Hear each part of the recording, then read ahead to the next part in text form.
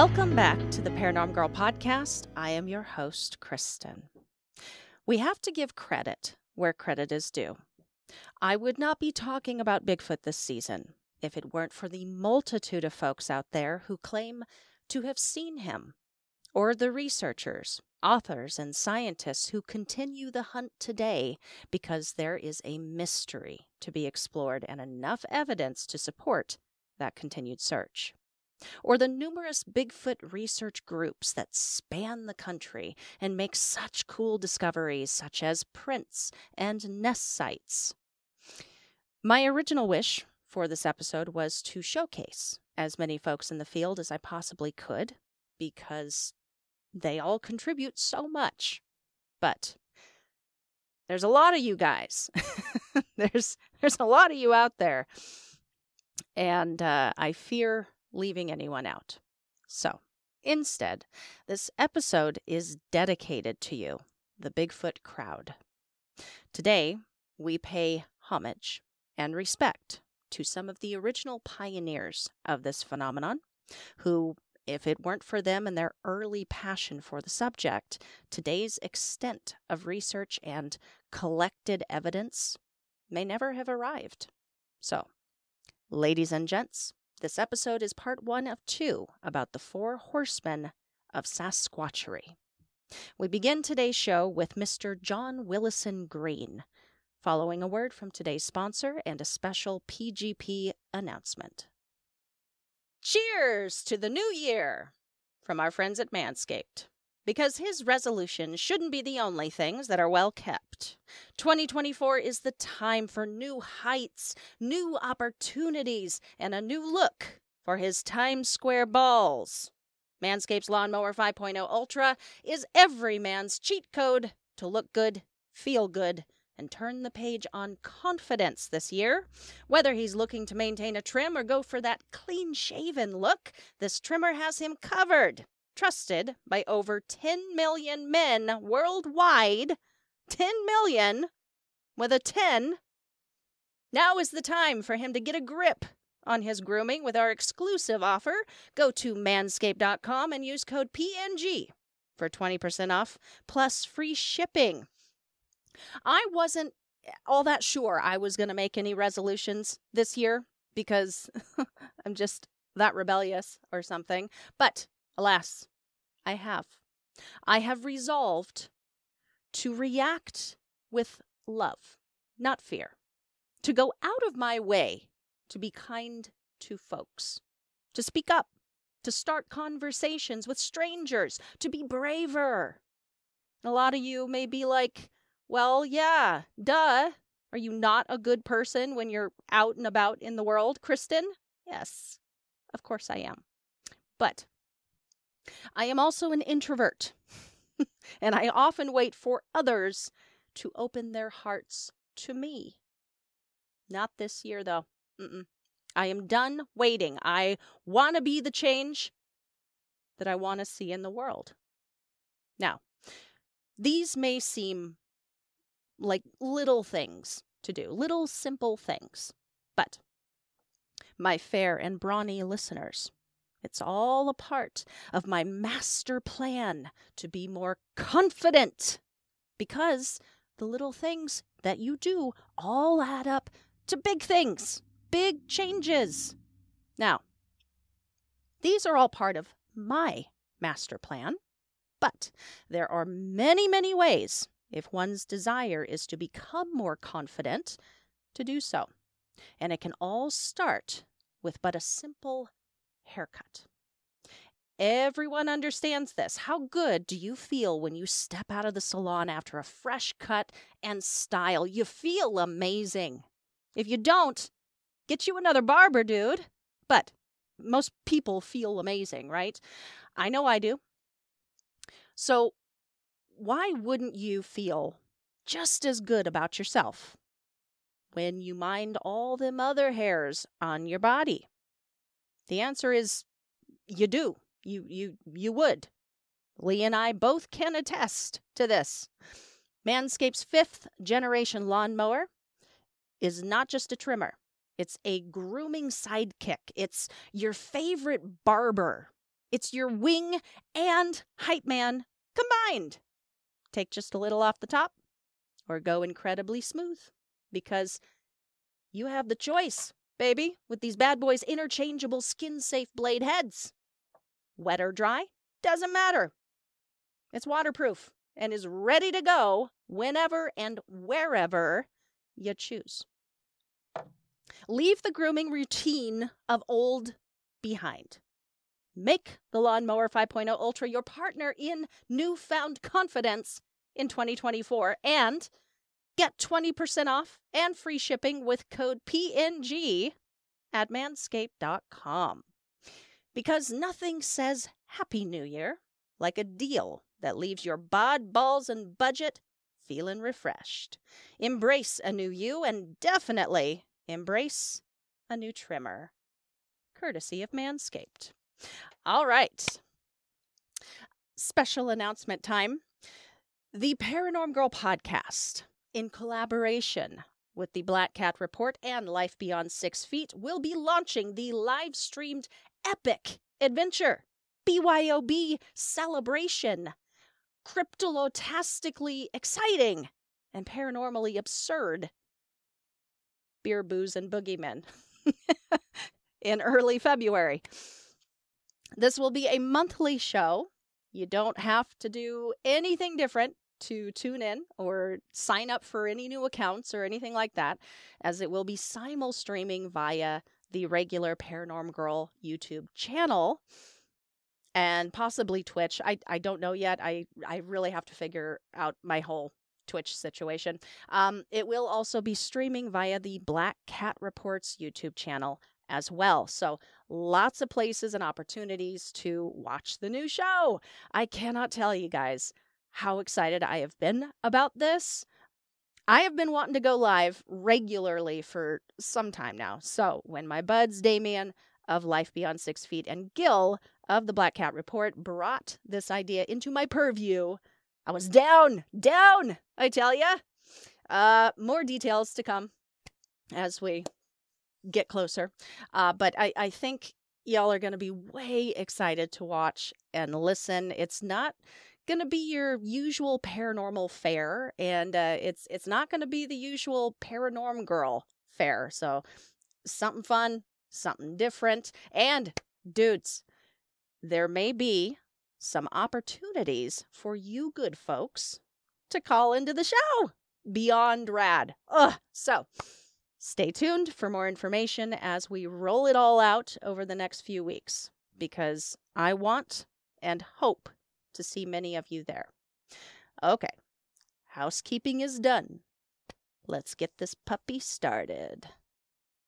I don't find anything attractive in explaining a mystery by bringing in another mystery. He was referring to Bigfoot being interdimensional. But this is John Green. He is quoted as saying this in the documentary Sasquatch Odyssey, which is a great flick that profiles the subjects of today's show. It stuck out to me. This quote, I feel, speaks volumes about the conservative personality of Mr. Green, his take on the subject of Bigfoot, and his research and investigative style following his arrival to the subject. He didn't always believe in Bigfoot. It took some really, really great evidence to take this skeptic to acceptance. John, who started out believing, again, Sasquatch to be just a big old load of poo-poo, would go on to become one of the leading Bigfoot researchers and chroniclers of the phenomenon and a renowned authority on the topic. He amassed one of the biggest databases for sighting and track reports in pre-internet days. He was affectionately known as Mr. Sasquatch. He also authored a few books, his more well-known being Sasquatch, The Apes Among Us, which has been recognized as a definitive work and regarded as one of the best written books on the subject by the BFRO. And I picked up a copy, I picked it up, and I read it, And I have to agree, it is indeed one of the best. It was awesome to read. He was an incredible writer, which is unshocking. I think both his talent for writing about and researching Bigfoot directly correspond with what John did for work. He was an investigative journalist, and he had obtained his master's degree in journalism when he was just 20 years old. Dudes. Now, back to the load of poo-poo here for a second. John really didn't think there was any there when it came to Sasquatch. He thought it was nonsense. In fact, his first point of entry into this field, his first foray into the world of Mr. Foot, was an April Fool's joke. Just a silly little story that he wrote for the paper about Sasquatch. Now, 1954 marked the year that he and his family settled in Harrison Hot Springs, British Columbia, and he would purchase the local newspaper. 3 years after becoming owner and editor of the Agassiz-Harrison Advance, his path would shift dramatically when a spicy little Swiss man named Rene scuttled into his office, inquiring about reports of abominable snowmen and the like in the area. I imagine at this monumental moment in time, John had no idea the turn his life was about to take, or that the crazy little rude loudmouth in front of him would become his partner in things Bigfoot. Call it confirmation bias, call it fate, call it answers to a journalist now asking the right questions. But John would hear enough Sasquatch stories and reports over the following year by folks that he knew and respected that by 1957, he was on the case, so to speak, and the next few years were a blur of exciting events that just opened the floodgates. Just what a neat time in Sasquatch history. Like what an exciting time for John, but just what a cool time in Sasquatch history, you know? John would start by applying his investigatory skills to actual cases. He would be the first to conduct a real interview with Albert Ostman about his abduction that had taken place 30 years prior.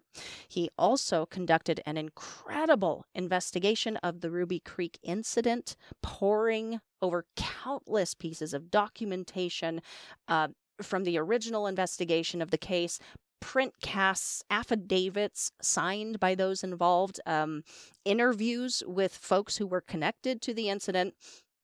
Ruby Creek had him sent.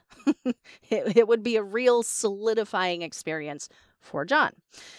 The following year, John would get word of hundreds of large footprints discovered in Northern California. He and his wife would race down to Bluff Creek.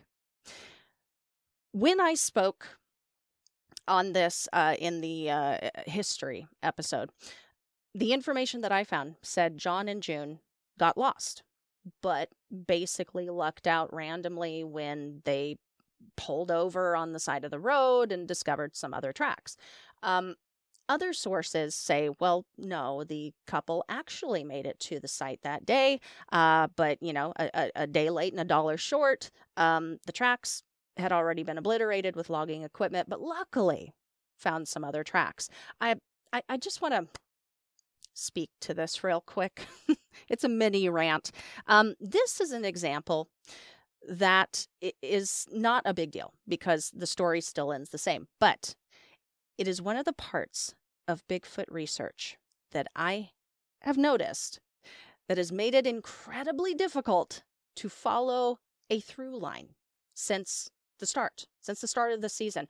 There are so many versions of these of the same stories, and I am all about the small details because I'm all about relaying to you the small details, and it's hard to tell when those small details are the right ones sometimes.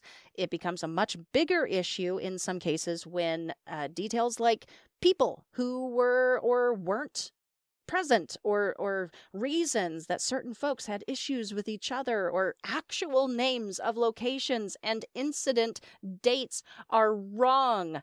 Dudes, it gets a little hairy. Now, I mean, I don't think there's an easy answer for this problem, but it's frustrating for someone who is so OCD about the deets. Back to John. When his wife discovered the tracks at Bluff Creek, he says he hadn't realized just how little he had expected to see anything at that point, and it was shocking, and the prints were remarkable.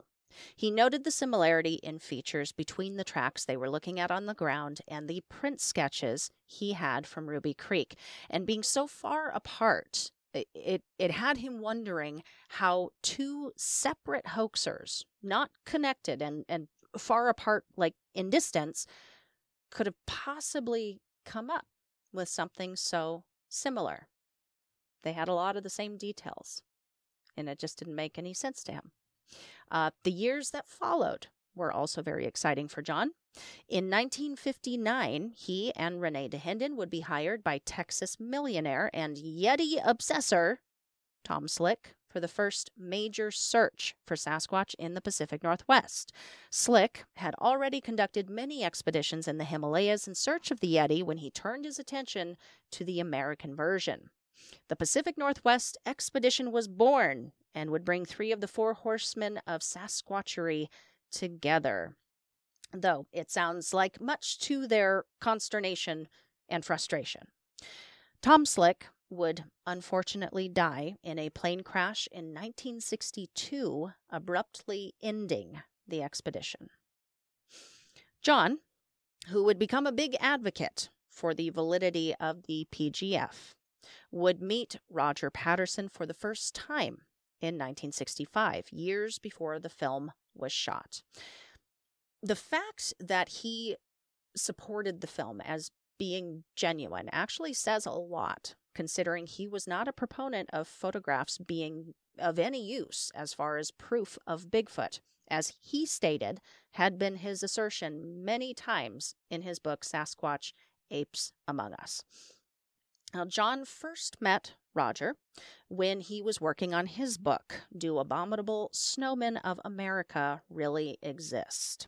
And Roger had come to see John about using some of his newspaper articles for the book, including the Ostman and Rowe stories, which John happily gave him permission to use.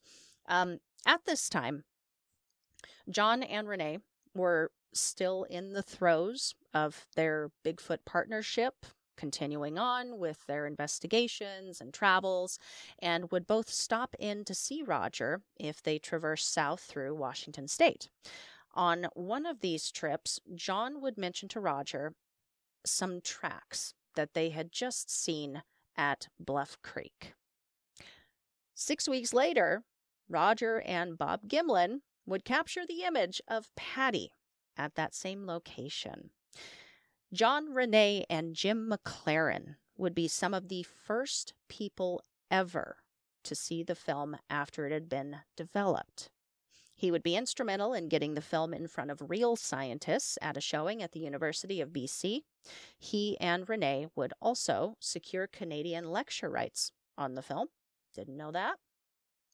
June of the following year would be the first time following the filming of the PGF that John would be able to make it back to the Bluff Creek site. With Jim McLaren standing in for Patty, he would shoot a recreation of the infamous Irish exit.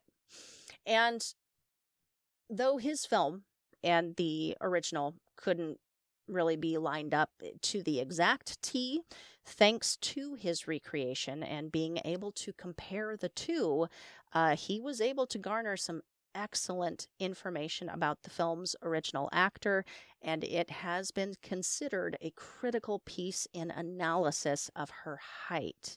So, yeah, He had some hands in the PGF. I just think that is so very cool.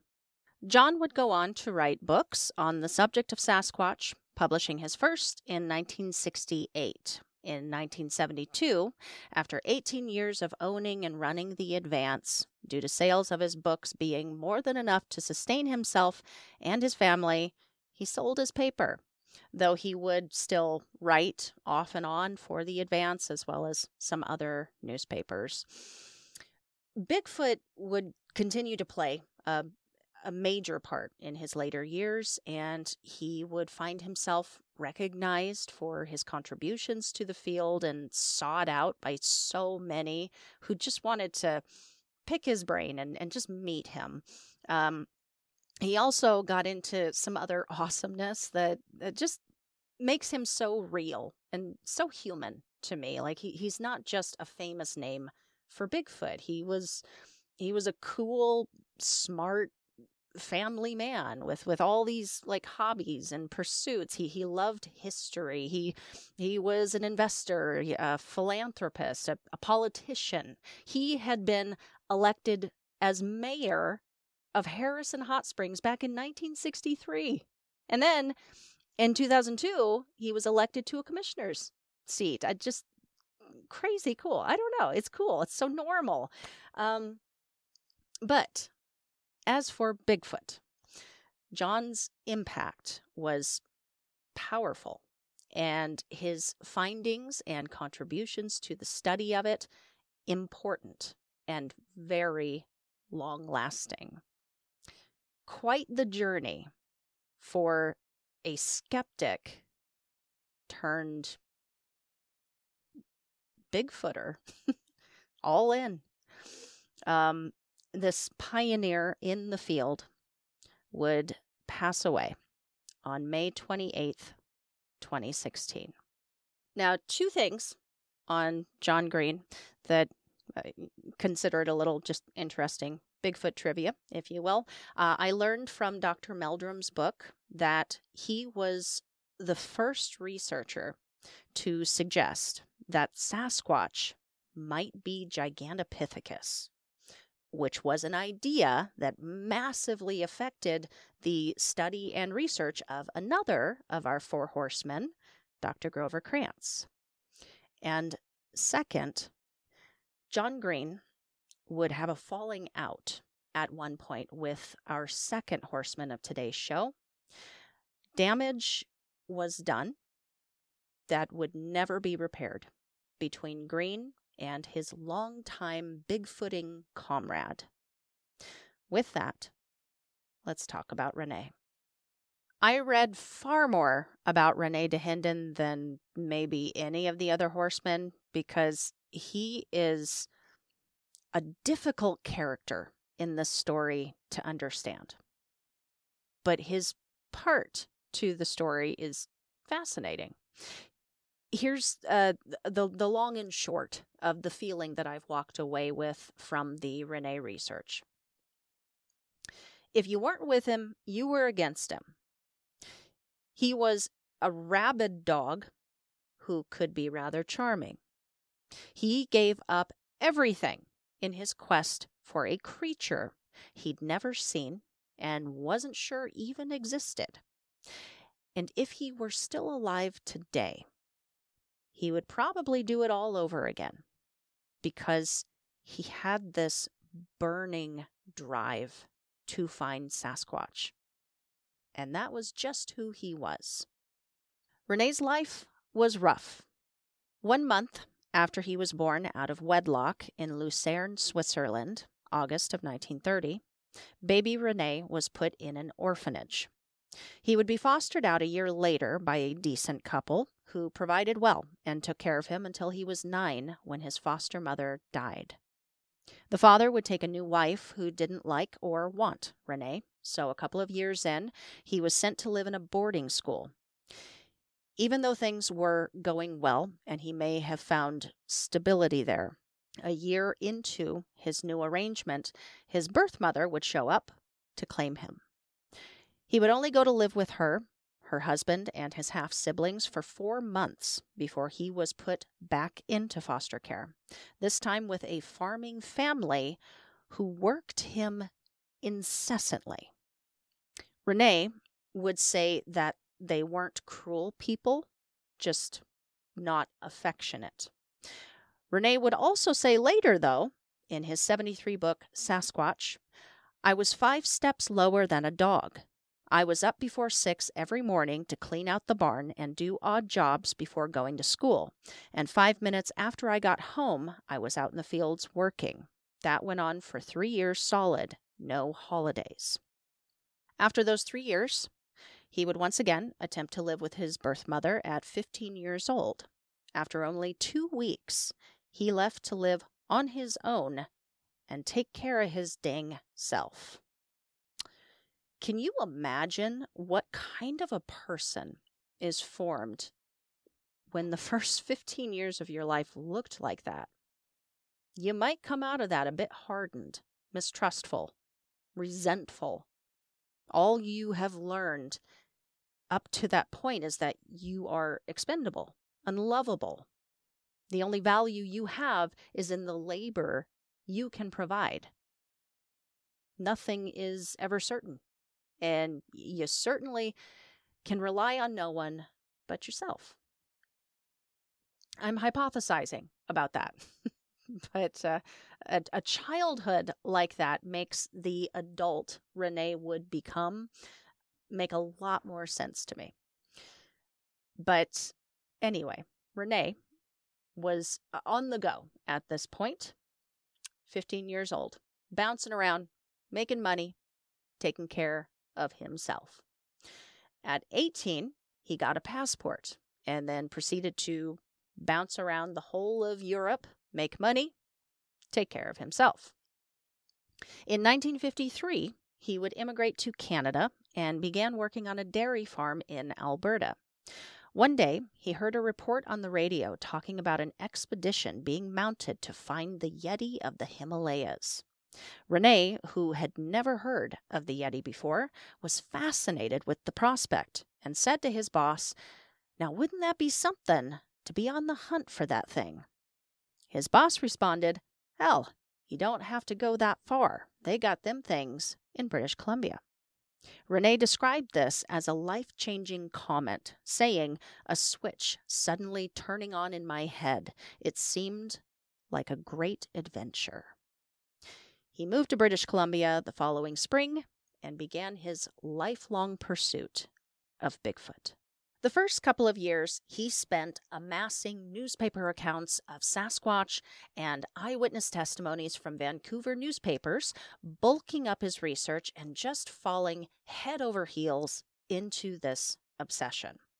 Until he walked into the office of the Agassiz Harrison Advance, inquiring about any local reports, and met with the owner and editor, John Green.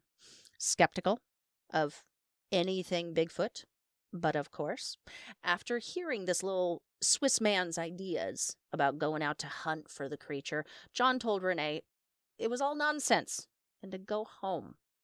Though Rene's passion for the subject would not be rained on, he would head home a few days later. Green would write up a story about Dahinden and his interests and pursuit, put it in the paper, and thought, done and done. Well, a year later, the idea was floated to commemorate the 100th anniversary of the province of the Sasquatch hunt. And Rene was front and center, hopeful and excited to head it all up. The hunt would never take place, unfortunately. But the press this idea got was explosive and went everywhere. The Bigfoot phenomenon was ignited. Several credible reports of Sasquatch sightings in the area would surface, and Rene and John Green would join forces and began investigating.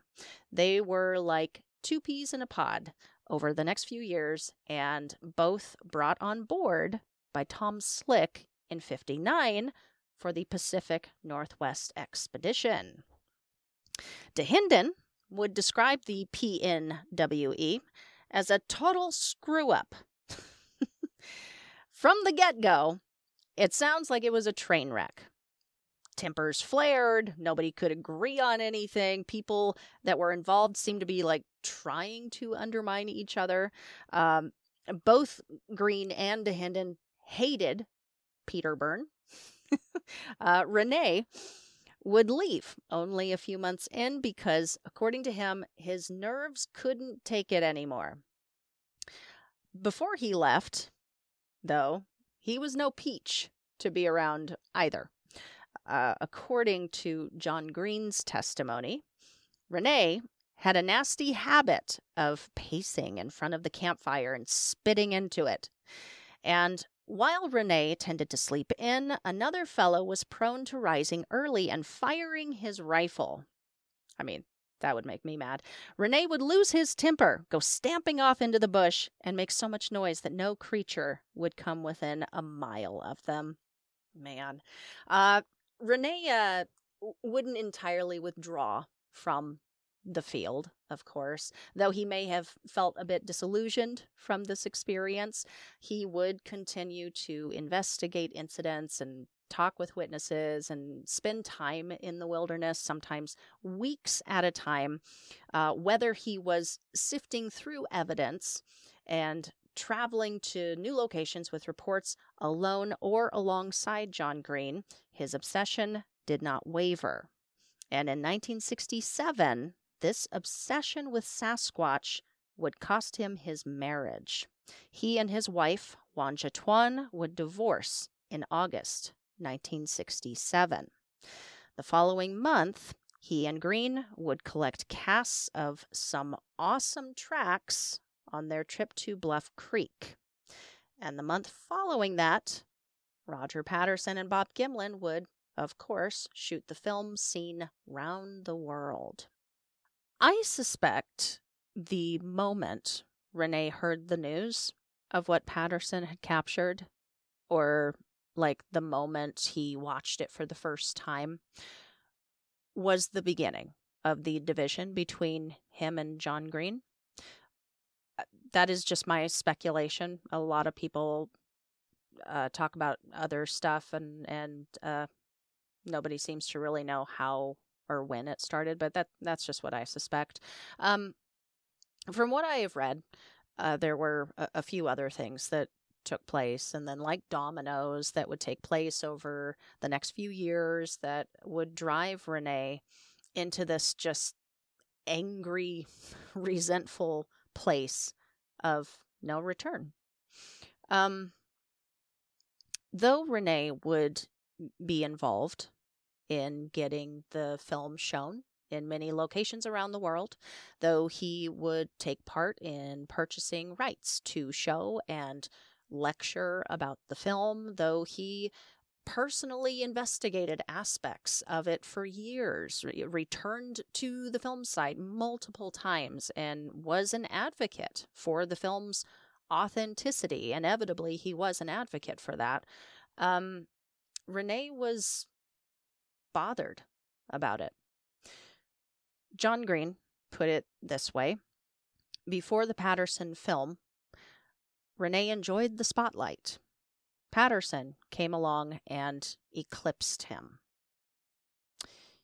And, on the same hand of that, Rene was shattered that someone else had captured evidence of Sasquatch's existence. Someone else had done the thing he wanted to be the one to do. Situation stinks. Further stakes that would drive the men apart over the following years included Green's openness to the shooting of a Sasquatch in order to provide the type specimen required for science to take it seriously. Rene considered the cryptid to be more human than ape, and he thought this opinion disgusting. Also, Green's openness and friendliness to working and hanging out with folks like Bob Titmus, who Rene didn't like, people like Dr. Grover Krantz, who Rene really, really did not like. Oil and water, those two. And then the straw that appears to have broke the camel's back. Rene was a serious Bigfooter who wanted to keep his hard-earned information close to the chest and, hopefully get the payoff and the accolades because of it. John Green was the opposite and wanted to share the information with others. And I want to ask you guys out there, if you're watching on YouTube, who is right in this situation? Comment below.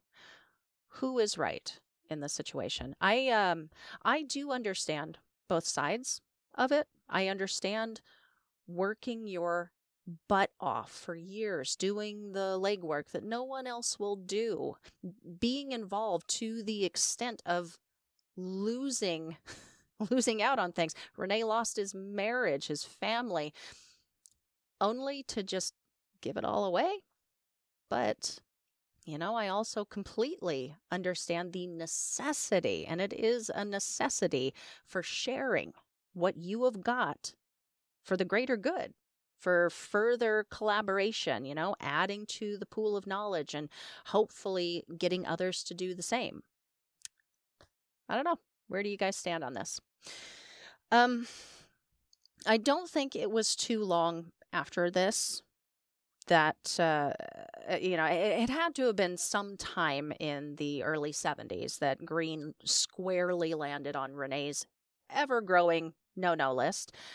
It was at least by 1976 that bad blood spilled over, and I am gathering that from a letter from Rene to Green that Todd Prescott talks about on the Sasquatch Archives YouTube channel. Rene had written to Green in 93, referencing the letter he'd had a lawyer send over back in 76, requesting Green at that time turn over all copies of the PGF and demanding money if he ever showed it again. He also demanded Green pay him for the photos of footprints Rene had taken at Blue Creek Mountain and John had used in his books. It's a nasty letter. You can just hear the venom from Rene. Rene felt he was the owner of the photos since he had taken them. Green was operating under some understanding that they were sharing any photos the two of them had gotten on their investigations together. He had also been the one to invite Rene to the site to begin with. If it hadn't been for him, Rene literally couldn't have taken the photos.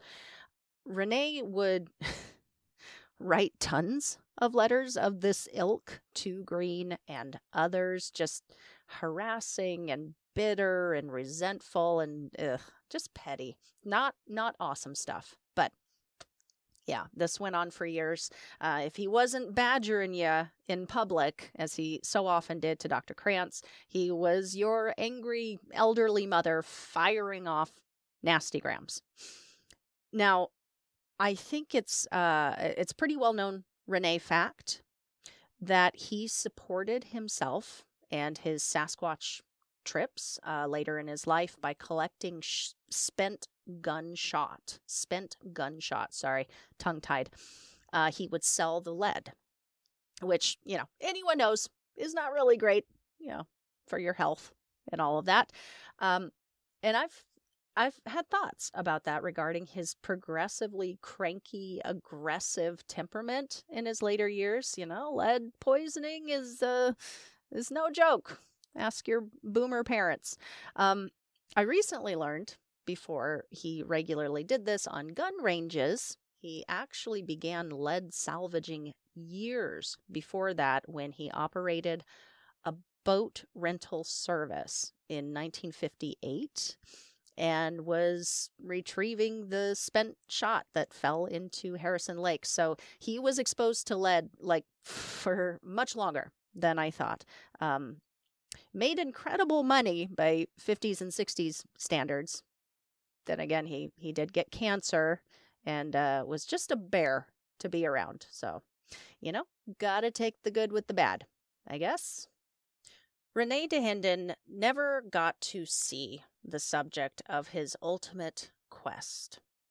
Even in the 97 Kokanee beer TV commercial where he played himself, it was right there behind him, and he didn't get to see it. He searched for almost 50 years and never found the undeniable proof that he was after. He never even found tracks on his own. He had to be shown or taken to them. And he had doubts. He questioned his pursuit. I don't know. I think I have a special place in my heart for Rene.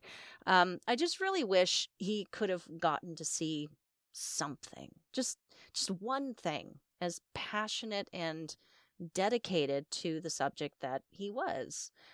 He would die at only 71 in 2001 from prostate cancer, never having gotten to claim his prize, and following a lifetime of just being angry about it. But he's not one to feel bad for. I am certain he would call you a moron if you dared feel bad for him. I will end Rene's part here with one of his quotes from a 1987 article. I really liked it. He said, "I have everything I want. I have an interest in something fascinating, freedom, and all the material things I want. The biggest mystery there is in North America, maybe the world, and I'm in the midst of it." He was as close to a full-time squatcher as anyone is going to get. He went for it, and he got to live out that great adventure. And you can't feel bad about that. Next up, Peter Byrne and Dr. Grover Krantz. We are going to follow up with these two remaining horsemen in a separate episode. Stay tuned. Both have got some fascinating stories as well. Looking forward to getting into that with y'all. Before we do our closing words here, I wanted to announce the winners of the giveaway of the 2 copies of The Creatures Are Stirring by recent guest Gregory Fedora, Mr. Rex Robinette, and Mr. Alex Rondini.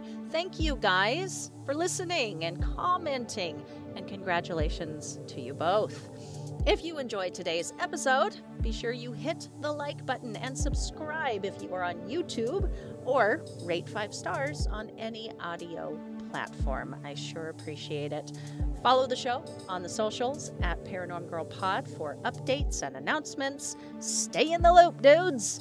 That may be a wrap for today, but you've got an incredible conversation with longtime paranormal investigator and author Richard Palmisano to look forward to next week. I will see you guys back here on Tuesday. Until then, stay safe, keep the nightlight on, and sleep with one eye open.